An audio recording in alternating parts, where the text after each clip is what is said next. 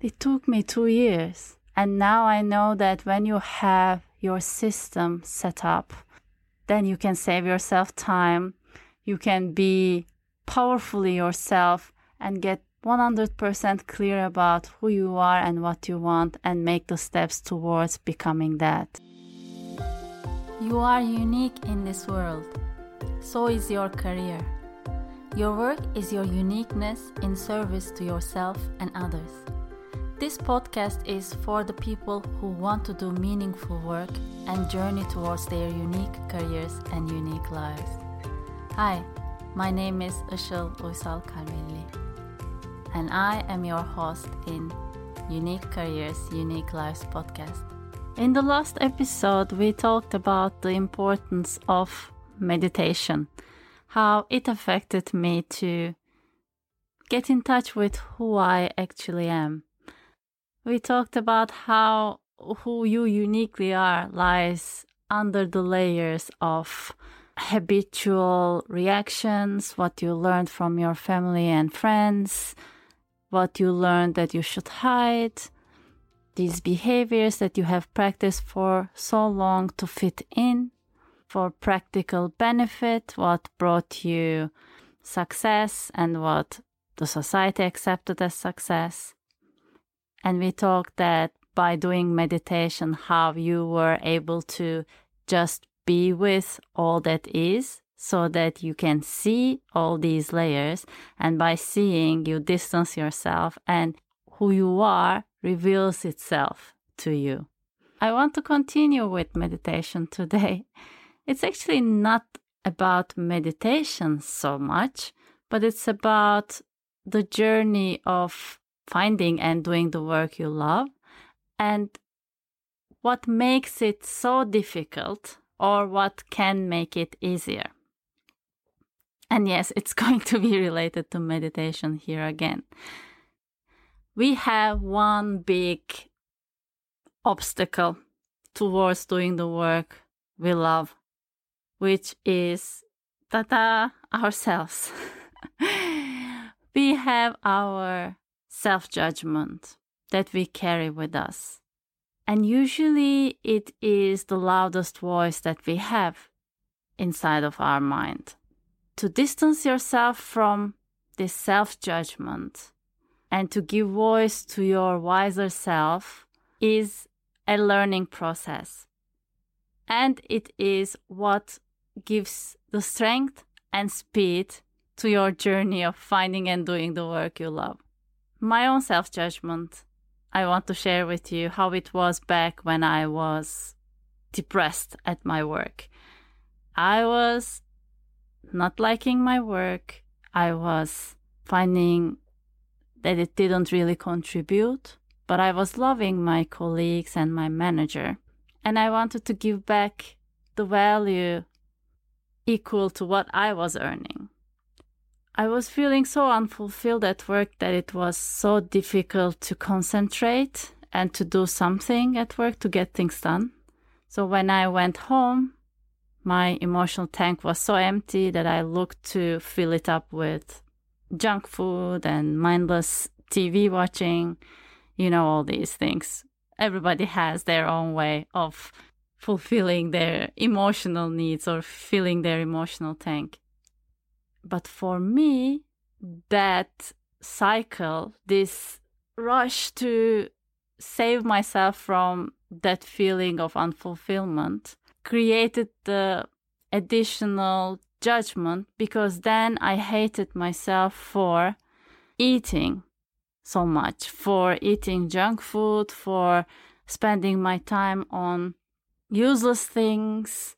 And I said, I can't manage my time, I can't manage my life, I can't do anything. And with this voice, I went at work and this voice spoke to me when I had to get things done. You can't do it, you never manage it, you will never go out of this. And of course, when this voice is active, my emotional state was even worse. So what do? I do what I know. I compensate it with food and doing mindless things. And the voice of self-judgment grows. Well, there is no other voice anyway. in that moment. Here comes the practice of meditation. With the practice of meditation, what you do is you hear this voice. You hear this also unfulfillment that you feel, this lack of happiness. You feel it in your body, not only in your mind, because your mind carries thoughts, which are part of your experience, and then you have your bodily experience. And then you just sit with those feelings and thoughts. And while sitting, what do you do or what you don't do? You don't rush and eat, or you don't rush and watch something. And by time your muscle of being with what is uncomfortable and being with the words of self-judgment increases. It all sounds great and perfect, and you just start doing it so that you will find a space of real seeing and real being and real energy, which will help you make the right choice. Because when you can be with this feeling of unfulfillment and you can be with the voice of self-judgment, you can actually recognize that something softer is arising inside of you, self-compassion. And you can naturally feel towards doing something good for yourself, which would be probably changing your work conditions little by little in the way that you will enjoy your work a little more, maybe communicating with your manager, maybe starting looking into what you enjoy doing a little more, and. But you would not be acting in a rush with the voice of self-judgment. I said that sounds easy. Maybe it doesn't to you, but it's not that easy. Because the voice of self-judgment and this immediate rush to fill your emotional tank with whatever you have known that worked is so strong. You have been practicing that pattern for a long time. And to pause it and to change it requires you to practice and to practice again. And when you fail at this practice, to come back and do it again. The building muscle is a learning process. And I don't know how you learn, but for me, building a habit is a lot of coming back and being compassionate with myself. And I have learned from experience that this process works smoother, faster, and stronger when it's done with people who are going in a similar path, and with people you can reach out to when you find yourself struggling, when you find that something doesn't work, when you want to give up. You know about Alcoholics Anonymous. Here we don't talk about, of course, Alcoholics Anonymous or any kind of really bad habits. Well, it is kind of a bad habit, but not the worst. Building a new habit is reinforced and strengthened by doing it in a community and doing with people who can be there for you. The same is true for your finding work you love and doing work you love. Doing it alone leaves you alone with your self-judgments. Even though you practice meditation, you might still fall into the cycle of, I can't do it, I will never be able to do it, I feel terrible, let me eat something and let me not meditate again, or let me not do what is meaningful, but not the easiest thing to do. And we create what I call it, what I learned it to be, a container, a safe container. And this container can be created in a couple of ways. Find people to surround yourself with who are going through the same journey, and bring this group together frequently and share the journey with each other.